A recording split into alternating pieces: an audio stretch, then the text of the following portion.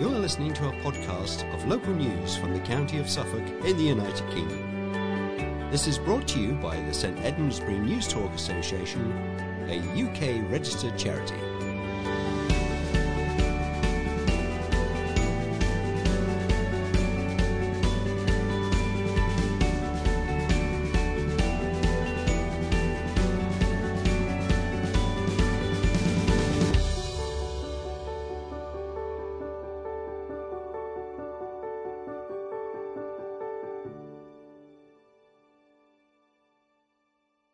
Hello and welcome to the 1841st edition of St Edmundsbury News Talk for the 12th of August 2021. The editor of this edition is Sue Atchison, the producer is Joan Hogarth, and your readers are Harvey Johnson and Sue Harrington-Spear. We should also mention our processing teams who work hard behind the scenes to copy and dispatch this memory stick to you. And we will repeat any telephone numbers that are in this edition at the end of the memory stick. So now over to Harvey. And we begin with the headlines as normal. Bury St Edmunds woman becomes first adult in the UK to receive life-changing hearing surgery. Hospital facing incredible pressure as demand soars. Jobs bonanza. £30 million investment could bring several hundred posts. And drug deaths in Suffolk reach 4-year high. A Bury St Edmunds woman is finally able to return to her call centre job after receiving vital surgery. The cochlear implant procedure, which took place at Anglia Ear Hearing in Great Shelford, Cambridgeshire, was performed on the first UK adult, Diane Allam, from Bury St Edmunds, allowing her to hear clearly for the first time in years. Diane has worked as a call handler for a charity that, for safeguarding reasons must remain nameless, for 25 years. Due to her hearing loss, she reluctantly had to step down from the role, but that all changed after receiving her cochlear implant. Diane said, "I'm so delighted with the team at Anglia Ear Hearing for their support and expertise in restoring my hearing. The procedure was simple and painless, and the difference it has made to my life is amazing. I can now hear the things many people take for granted, such as birdsong, rejoin conversations, and reconnect with family and friends. But the most rewarding result is that I can now go back to work for the charity I volunteered with for so many years as a call handler. It truly is a life-changing procedure, and I cannot thank Anglia Ear Hearing enough." The audiology company Anglia Ear Hearing is the first clinic in the UK to provide the new Marvel Advanced Bionics cochlear implant to an adult. Diane's operation was not only the first for UK adults, but the first independent cochlear surgery for the company. Due to the large waiting list for cochlear implants through the NHS due to the pandemic, many are now opting to go privately. Nadia Abbott, audiologist at Anglia Ear Hearing, said, "This is a very exciting time for the team at Anglia Ear Hearing. We are now screening clients to determine whether they are suitable for cochlear implants and working with Spire Cambridge Lee to deliver this groundbreaking hearing solution for clients. Switching on Diane's implant was a proud moment for the team, and we were thrilled to see Diane's reaction to experiencing sound again." West Suffolk Hospital has warned of the incredible pressure services are facing due to record demand on the emergency department, a lack of beds and a projected increase in COVID-19 patients.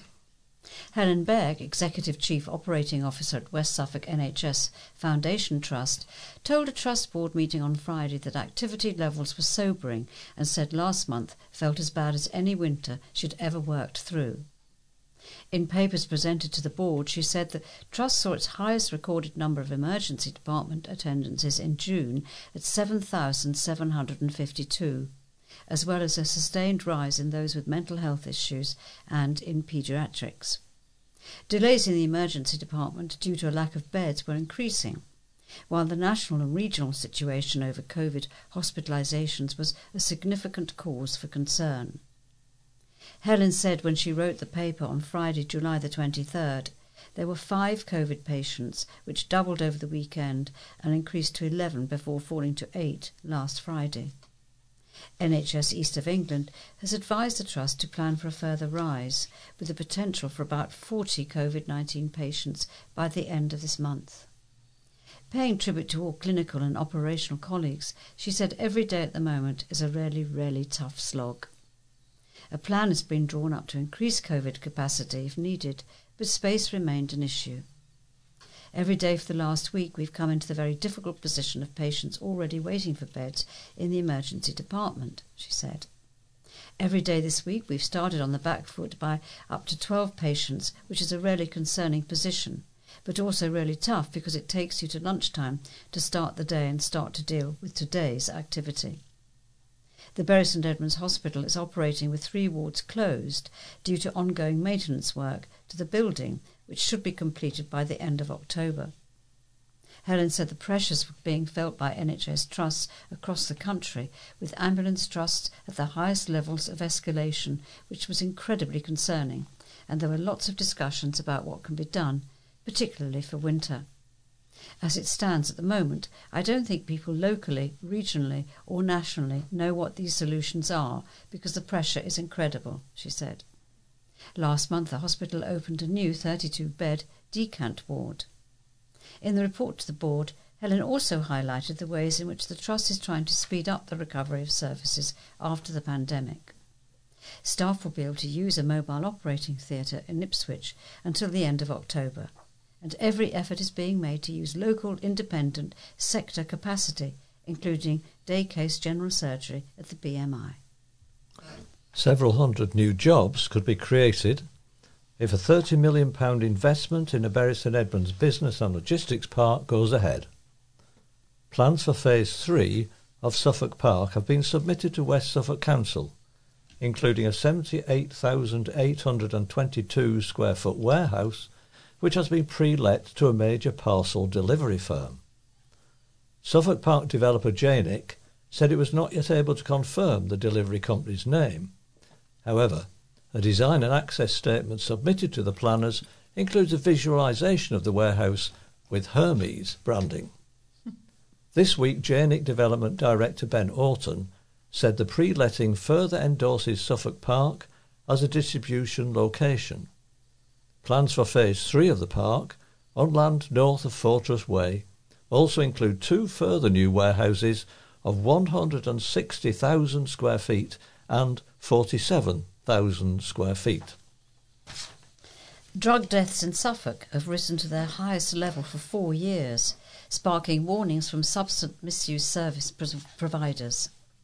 There were 46 drug poisoning deaths across the county in 2020, compared to 44 in 2019, and the most since 2016. Most were in East Suffolk, 19, followed by West Suffolk, 10, Baber and Mid Suffolk, 6, but only Ipswich bucked the trend as numbers fell from 15 to 5. An overall national rise to the highest level since records began was labelled a public health emergency by substance misuse service providers. In a joint statement with Turning Point Suffolk Recovery Network, Suffolk County Council said, "Every drug or alcohol-related death is preventable. We know that treatment works, and this is the best way to protect against drug-related deaths." And now other items from the news. Judges for the annual Bury St Edmunds Front of Garden scheme gathered this week after 2 challenging years of keeping the awards running. Bury in Bloom held the reception for the judges at the Guildhall to say thank you to all those who persevered to award the much-prized certificates for People's Front Gardens. A total of 1,486 certificates of merit were handed out this year, 73 highly commended certificates and 58 certificates to commercial properties. This compares with 1,816 certificates in 2020, 98 high commended and 27 for businesses. It's been a tough couple of years for the volunteer judges, who have until now only been able to communicate via email and Zoom meetings to cover everything from the judging process to health and safety and what makes a certificate winner. Berry and Bloom Chairman Robert Burnett thanked around 60 judges present, of which this year there were 100 in total. This year, for obvious reasons, we were not able to have the usual meeting of judges to discuss and prepare for the judging process, he said. I'm sure that this made the job more tricky, and you may well have felt some uncertainty and isolation. We felt it was important to have this party so that you can all meet and greet and look around and see how many lovely, enthusiastic people there are in this town who are ready to give their time and energy to improve their surroundings.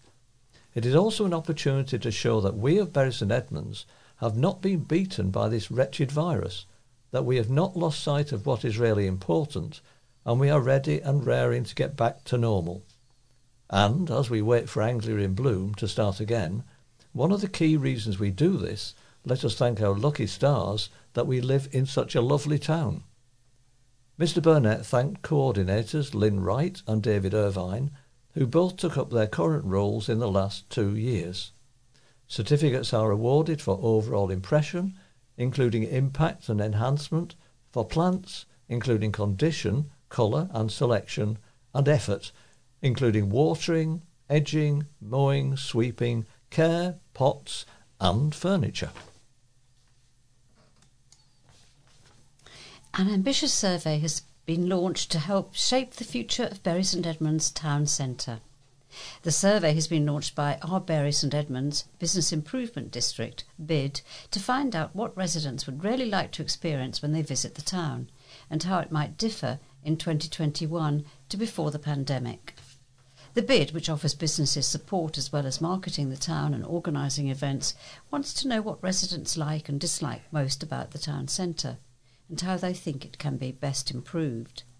It will then use this information, gathered over the next month, to advise to its 440 members and work with partner organisations, including the town and district councils, to consider the way forward based on resident opinion.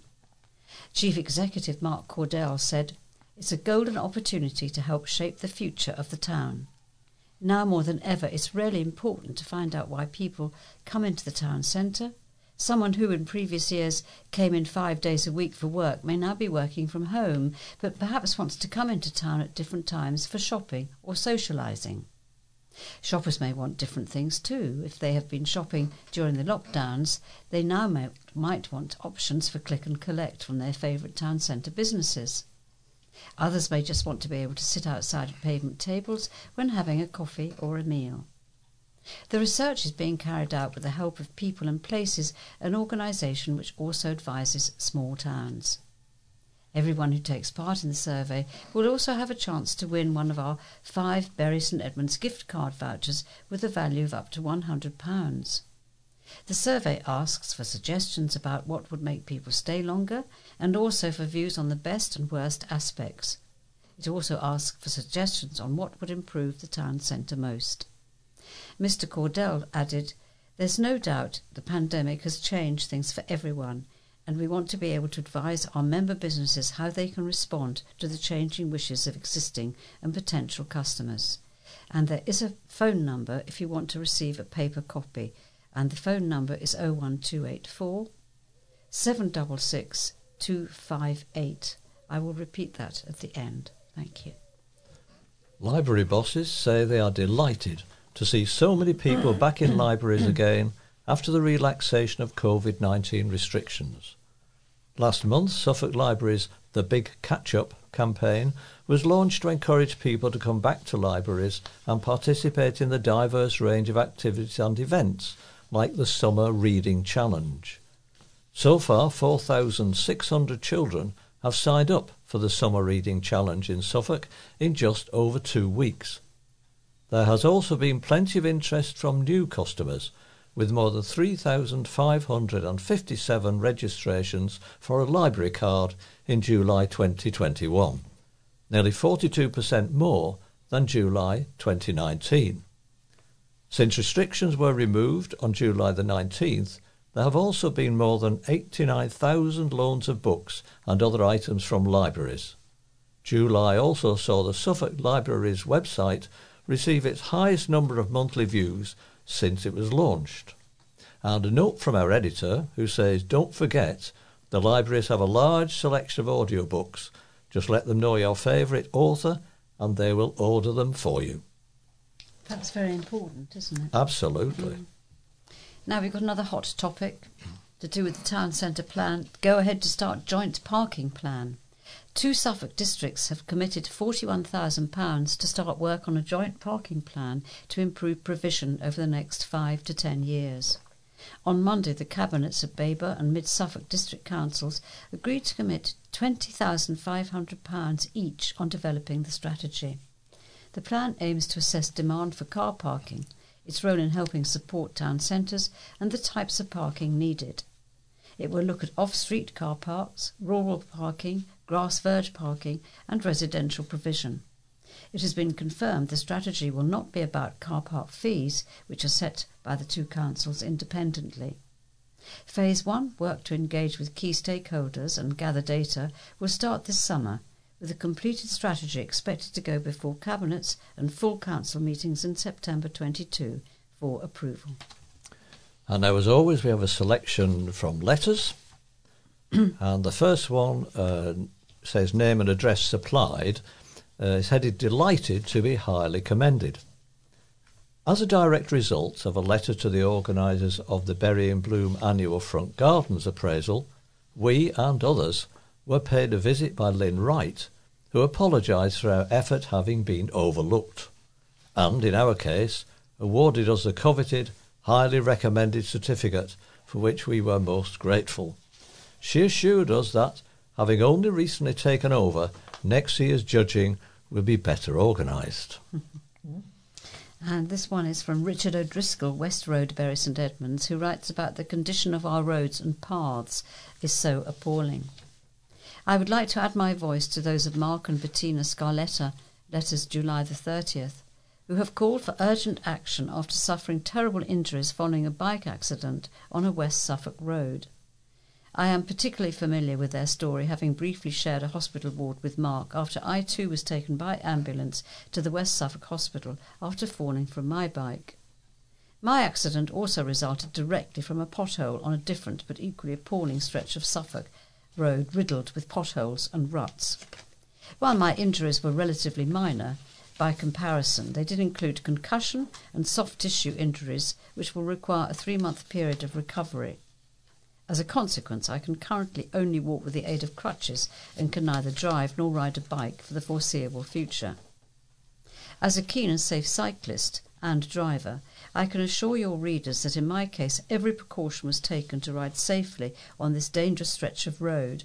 However, the conditions themselves are an accident waiting to happen. I totally agree with Bettina's comments that the scale of the problem on Suffolk roads puts people's lives and health at serious risk. Sadly, I found the response of the Suffolk County Council spokesman quoted in your article to be seriously inadequate. It implied that patching up the odd pothole or marking individual holes with yellow paint was a reasonable safety measure. Nothing could be further from the truth. The conditions of many of our roads, and indeed pavements, both in the towns and countryside in West Suffolk, are appalling. I have little doubt that this is a consequence of the continuing cuts to public services and expenditure that have been the hallmark of successive Tory governments and councils. However, if we are serious about protecting lives and encouraging cycling as a healthy alternative to the car, we must now invest in a serious maintenance and renewal programme for our roads. The next letter was sent in by Bury St Edmunds Quakers of St John's Street, Bury, headed "We want leaders to commit to changes." Faith groups in East Anglia are coming together to participate in a multi-faith relay pilgrimage to the COP26 United Nations climate talks taking place in Glasgow in November.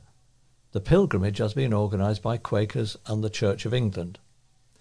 Members of Bury St Edmunds Quaker Meeting are taking part in www.multifaithpilgrimage.org and the Camino Pilgrimage, which includes Quakers and other faith groups from Devon, Somerset, the Midlands and the east of England. They will set off on the 7th of August on the first leg of their journey, which will take them from Bury via Cambridge, Sudbury and Essex to London, where they will meet up with pilgrimages departing from the capital. The pilgrimage route is run in sections, between meeting houses and churches, allowing participants to join in by walking, cycling or public transport for as many or as few sections as they choose. We invite anyone, whether or not they identify as part of a faith group, to join the relay to express their concern and hope that the government leaders meeting in Glasgow will commit to the radical changes needed to save the planet from looming ecological disaster. Please contact Edwin AANN1517 at gmail.com for details and timings. As Quakers, we are inspired by these words from our Book of Discipline, Quaker Faith and Practice. We do not own the world, and its riches are not ours to dispose of at will. Show a loving consideration for all creatures and seek to maintain the beauty and variety of the world.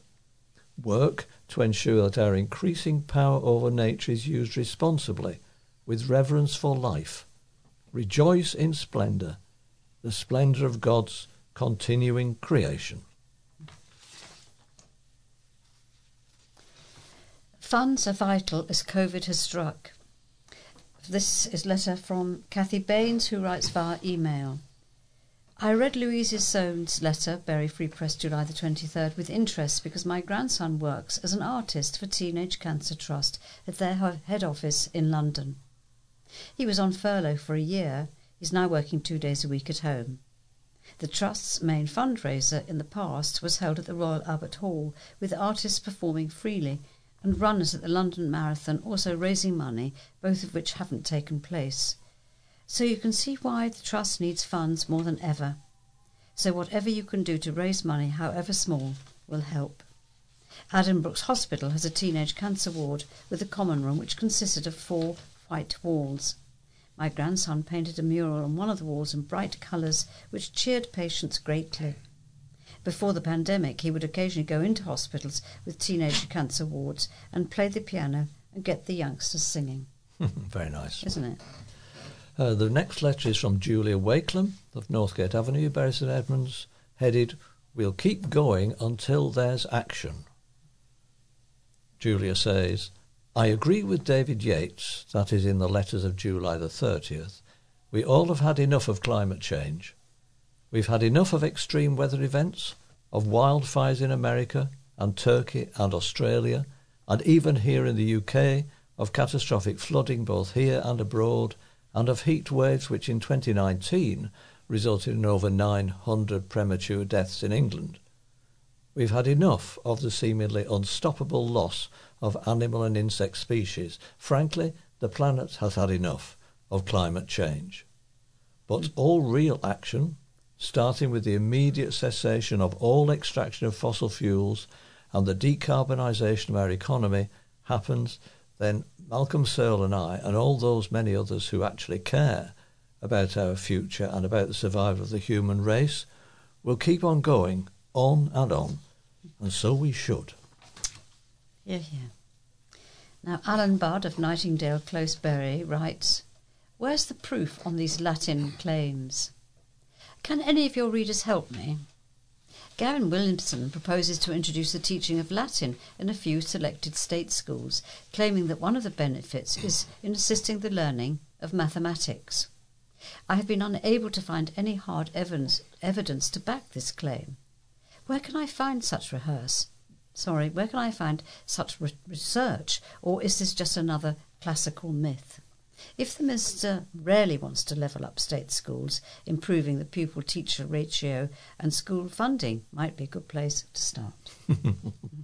Latin in schools. Yes. When I was at school, I was taught Latin. My only recollection is that the Latin teacher used to threaten to thrash boys with his carpet beater for cheating. Oh. Those were the days. Now back to some news items, perhaps. Okay. A pub landlady has said if it wasn't for the support of the community during COVID, her business would probably have folded. Debbie Oliver says she feels honoured to have been the custodian of the Five Bells for 25 years and to have been welcomed as an integral part of this rural community over that time. She credits locals with keeping her pub going during the difficult months of the coronavirus pandemic and the exceptional efforts of the local community have been recognised by Special CAMRA, and of course his Campaign for Real Ale award. Debbie has been presented with the West Suffolk CAMRA Community Pub of the Year certificate. During lockdown, regulars worked tirelessly on a volunteer basis to support her and create a fabulous outside trading space, relocating the popular petanque pitch in the process. The pub's trading area has, as a result, increased by almost 50%, and it is now back to its pre-lockdown 12-hour-a-day trading. Debbie said she didn't think the business would have continued without the support from the community. She added, even in the freezing cold in the winter, when they had to be outside, they still came with their coats and blankets and hot water bottles. Local CAMRA chairman Chris Bailey made a surprise presentation to Debbie at the pub on Wednesday, August the 4th. He said, when there's a meeting of minds between the local public and the community, everyone in the vicinity benefits. This is a fine example of how a village pub can become the hub of the community. It helps breathe life into a village and brings a vibrancy which is unfortunately missing today in many rural communities. Debbie describes the Five Bells as a traditional pub with games including pool, darts and crib. It doesn't serve food. It was a double celebration on Wednesday as the West Suffolk and Borders branch of CAMRA also launched their specially commissioned beer festival preview ale, Festive Ale. The ale has been brewed in anticipation of the East Anglian Beer and Cider Festival, taking place at St Edmundsbury Cathedral from August the 25th to August the 30th. And now here's some advice. Excuse me. Take COVID-19 test if not feeling 100%. Suffolk's Public Health Chief has urged people to take a rapid COVID-19 test if they're not feeling 100%, rather than just looking out for the most common symptoms. The main symptoms of COVID-19 since the pandemic began have been a high temperature, a new continuous cough, or a loss or change in smell or taste. Public Health Suffolk Director Stuart Keeble said the extra symptoms with the Delta variant made identifying the infection more tricky, and urged people to take a lateral flow test if they don't feel 100% to help combat the spread. A hospital chaplain has marked the 25th anniversary of his ordination as a priest. The Reverend Rufin Emmanuel was ordained in 1996 in Pakistan and served in 2 parishes as an assistant parish priest before coming to England 20 years ago. He worked in hospital chaplaincy in and around London and Essex before joining the West Suffolk NHS Foundation Trust last year. And a large former garden centre site in Bury St Edmunds has been bought by a furniture company, creating more jobs in the town. Direct Furniture has taken on the freehold of the old Marlowe's Home and Garden Centre premises and site in Hollow Road, outside of the town centre. Marlowe's was forced to close last year because of poor trading conditions caused by COVID-19. Direct Furniture already has a shop in the town on the Bartons Retail Park and hopes to open its new store in Hollow Road at the end of this month with a soft launch. Jonathan Carter, the Direct Furniture family business, said the new site gives them space to grow, a cafe and outdoor space.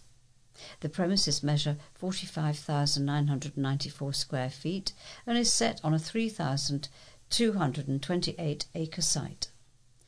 Mr. Carter said the new store and cafe would create jobs for at least 10 more people over the course of 6 months. He added, "We are delighted to have found something. It's got its retail, its own park. You don't have to worry about getting stuck in traffic." The new site will mean we can talk to more brands and bring some of the other brands we had in the past back in again and get in a wider range of products and lots more interesting things as the coronavirus pandemic ends. Direct Furniture is known particularly for its sofas, drawing customers from outside the area, such as London.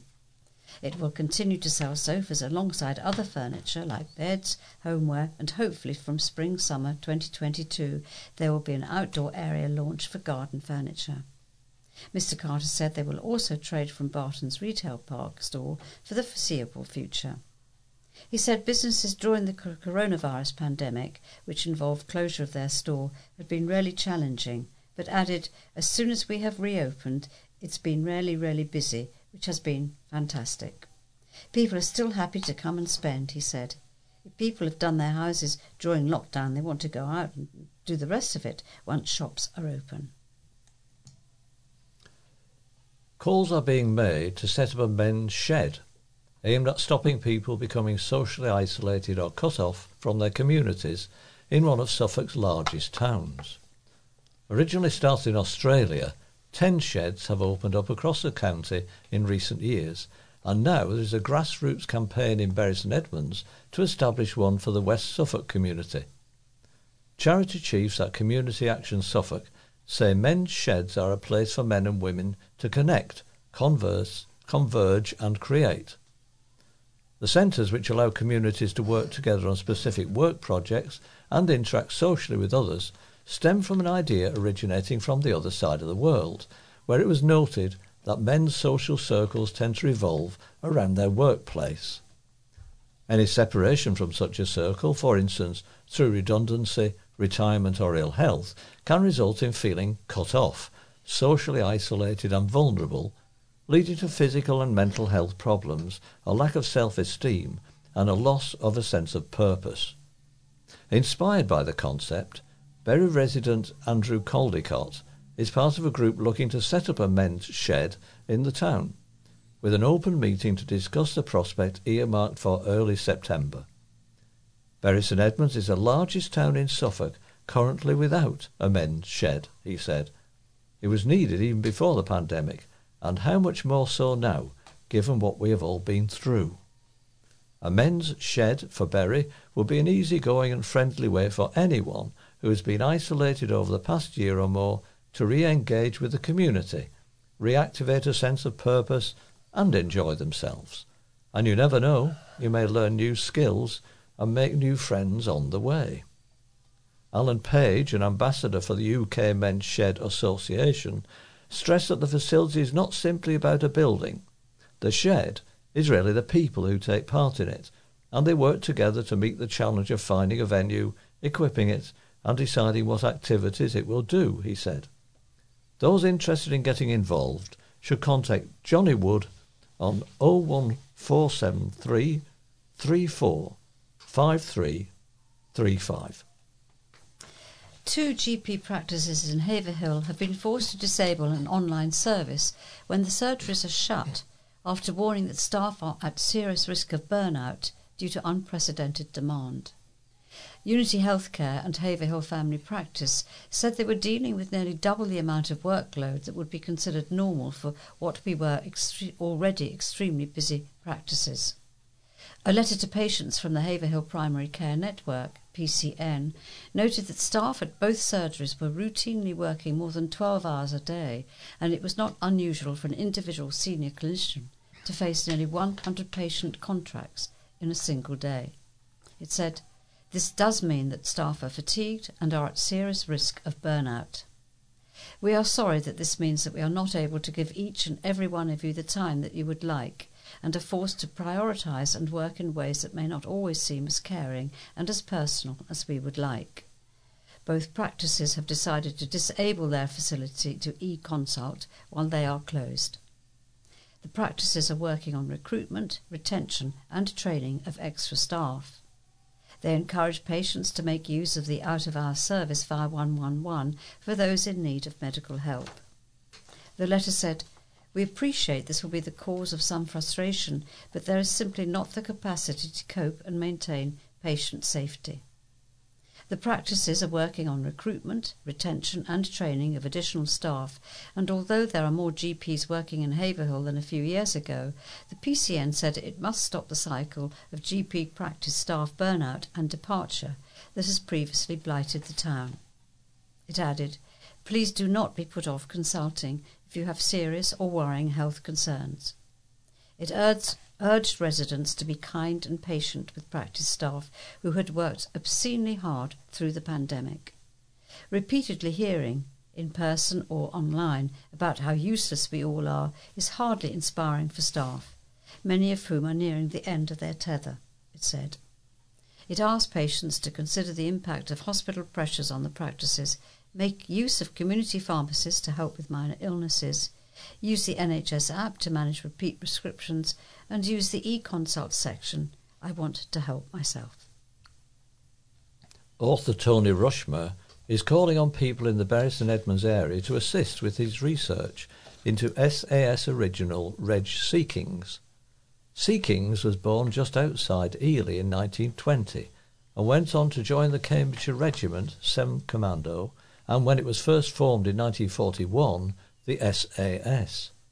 But it is Seeking's 1945 marriage to a Stanton girl and the later years of their respective lives in the village towards the end of the 20th century that Rushmer is asking local people for help with.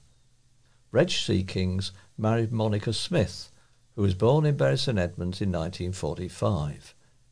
In the early 1980s, until their respective deaths in the second half of the 1990s, they lived in Stanton and their graves are in the village cemetery, said Tony.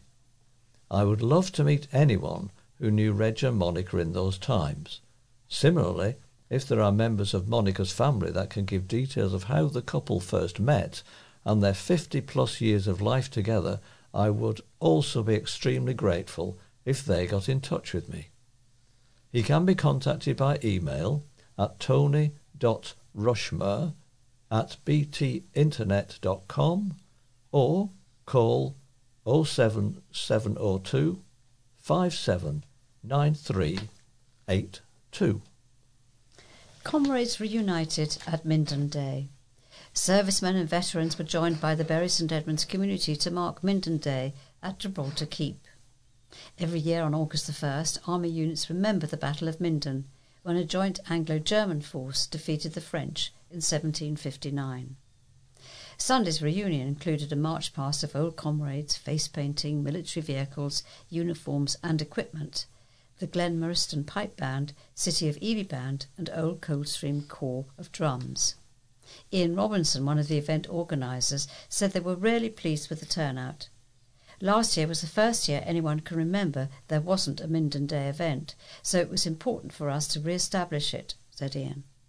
It was an opportunity to meet up with old comrades and catch up. Unsurprisingly, everybody seemed really ready for it. We had some really positive feedback and we'll take that on board. And to round off our recording for this week, we have 3 feature articles to bring to you. The first of which is by local historian, author and tour guide Martin Taylor, and is headed Town's Poignant Reminder. Today it is normally surrounded by parked cars and stalls on market days, but the South African War Memorial on Cornhill still looks no different from yesteryear. This splendid memorial to the South African War, often referred to as the Boer War Memorial, is by Arthur George Walker. Responsible for several war memorials, perhaps Walker's finest work is that of Florence Nightingale in Waterloo Place, London. Here, in Bury, the statue was unveiled by Lord Methuen upon the auspicious date of the 11th of November 1904. Assisting in the ceremony were Archdeacon Hodges and the Marquis of Bristol. A volley of rifle fire to the 193 men from the Suffolk Regiment listed on the memorial echoed around Cornhill. On the north panel of this stone rectangular island tomb, now Grade 2 listed, is a Latin inscription, Vulneratus non victus, which translates to wounded, not vanquished.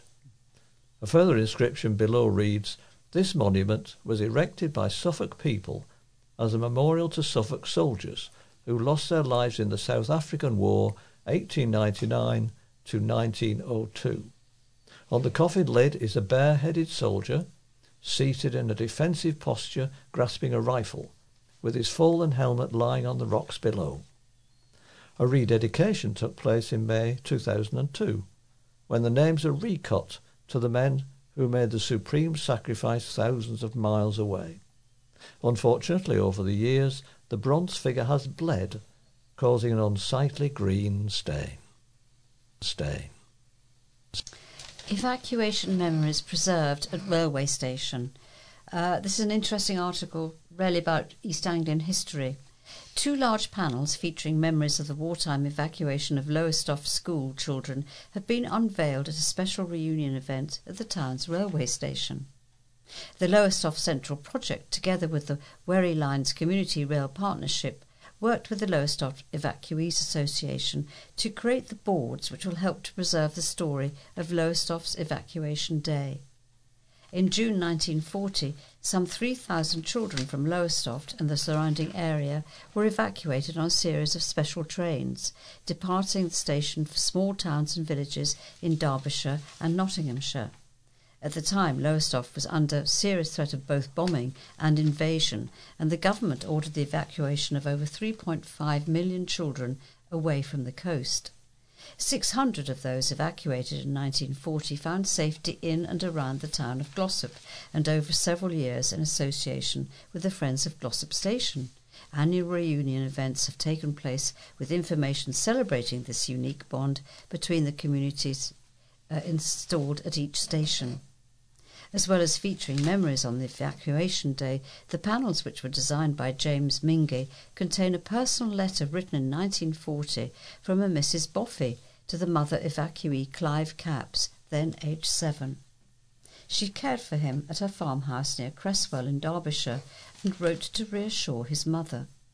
The installations also contain details of the schools evacuated and an image from the Bert Collier collection depicting the bombed-out Lowestoft Central School, providing a graphic reminder of the severe dangers posed were the children to have stayed at home. The special panels have been produced by Community Rail Development Officer Martin Halliday. He said, "Lowestoft is indebted to the people of Derbyshire and Nottinghamshire who took care of our young citizens, enabling them to lead their future lives in the full freedom which the country fought so hard to maintain. Hopefully the panels will help preserve the memories of the significant event and the important role the host communities played." Town Councillor Andy Pearce said, "Lowestoft Town Council is delighted to support this significant initiative." The next article is by former BBC TV correspondent Michael Cole, and he puts together a number of short items which give his take on stories making the news in the past month. Malta, the Royal Ulster Constabulary, the NHS are an unlikely trio, but united forever by the award of the George Cross for gallantry. I have personal experience of all three and enthusiastically applaud them as worthy recipients of Britain's highest civilian medal. The Queen's birthday honours rewarded the principal players in the pandemic battle, but the true heroes of the last 17 months have not been recognised. My award for resilience, fortitude and courage, day after day, goes to the millions of parents of young children who have managed to cope during an unprecedented emergency. I can only imagine the difficulty of caring for 3 small children in a small flat, keeping them happy, healthy and occupied while the life they have known is shut down. I won't suggest a mum's medal for fear of enraging the gender vigilantes, but the nation owes more than gratitude to the unsung parents who just carried on. Children have lost an average of 61 days schooling and much else besides. When you are young, 17 months is a much more significant period of time than it is for adults, and children don't have the experience to put the catastrophe that has blighted their young lives into context. Many schools have performed minor miracles in keeping contact with pupils, albeit without sport and other activities that constitute at least 50% of real education. The same cannot be said of universities. Too many have abandoned students to their own devices, leaving them to sink or swim, while still taking the annual £9,000 for tuition. Special help and extra consideration must now be given to every child who has lived through this crisis, and every parent who has put their children before themselves, never succumbing to despair. And finally, a great England manager. I don't know Gareth Southgate, but I had an enjoyable breakfast with him in Turin in 2010. This is still Michael Cole speaking. I thought you'd perhaps Not me. had an enjoyable meeting with him. He was pleasant, polite, with a ready smile and bags of common sense. At the time, he was out of football management, working as a television commentator, shortly before joining the England set-up. When he compared himself to a father intent on the success of his young players, not his own glory, I wondered why he had to endure a procession of homegrown underachievers, an Italian who never mastered English, and one strange Swede before finding a competent English manager who's also a decent man. Ipswich Town can rightly claim to have provided England's two finest football managers, Sir Alf Ramsey and Sir Bobby Robson. Despite the wretched defeat in the Euros final, Gareth Southgate is fit to share their podium. Now on to the 2022 World Cup and the next penalty shootout. And no, that's not a misprint. And the next one is entitled Fighting for Britain.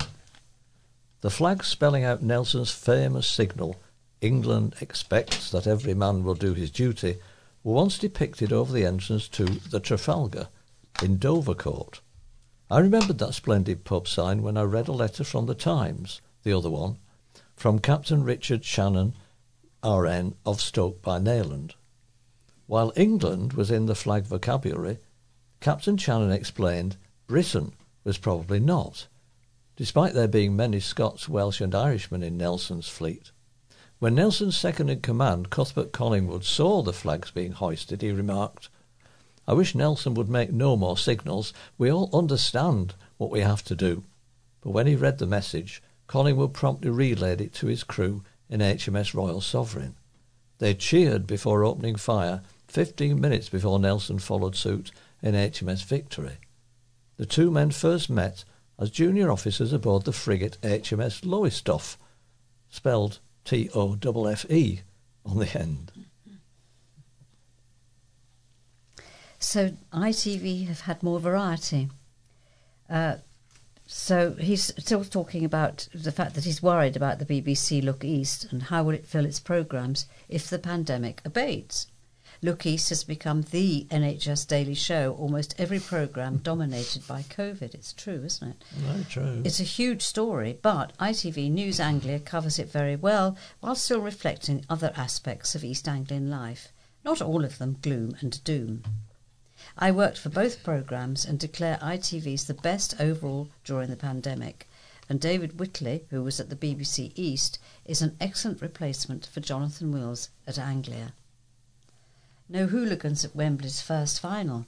My father, then aged 15, went to the first FA Cup final at the newly built Wembley Stadium in 1923, along with 1,206 other people in an official attendance, though the true figure may have been 300,000.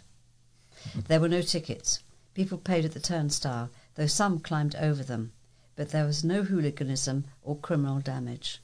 A white police horse called Billy carefully cleared the people from the pitch so that Bolton Wanderers could beat West Ham United 2-0, watched by a well-behaved crowd on the touchline. Those people had recently endured a terrible war. They knew the horror of violence. In a civil society where courtesy and respect were not just words, thuggery was not to be tolerated. The appalling scenes at the new Wembley that accompanied the Euros final show how far we have regressed as a nation in 98 years. My father told me there were 10 other police horses ushering people off the pitch that day, but the newspapers wrote only about Billy because he stood out. Well, we're coming to the end of this edition of St Edmundsbury News Talk. If you have any comments about the memory stick or find any difficulty playing it, please use the phone number you've been given or put a note in the pouch when you return the memory stick to us. We would like to acknowledge our appreciation to the Bury Free Press, East Anglian Daily Times, Haverhill Echo and Newmarket Journal, from whose pages most of our items have been taken. Telephone numbers mentioned in this edition are Bury St Edmunds Survey, telephone 01284 76 6258. Men's Shed, called Johnny Wood on 01473 345335. And Tony Rushmer about RAS Reg, telephone 07702 57 9382. Well, News Talk will be back again next week, so until then, from Joan, Sue, Harvey and Sue, it's Goodbye. Goodbye. It's Goodbye.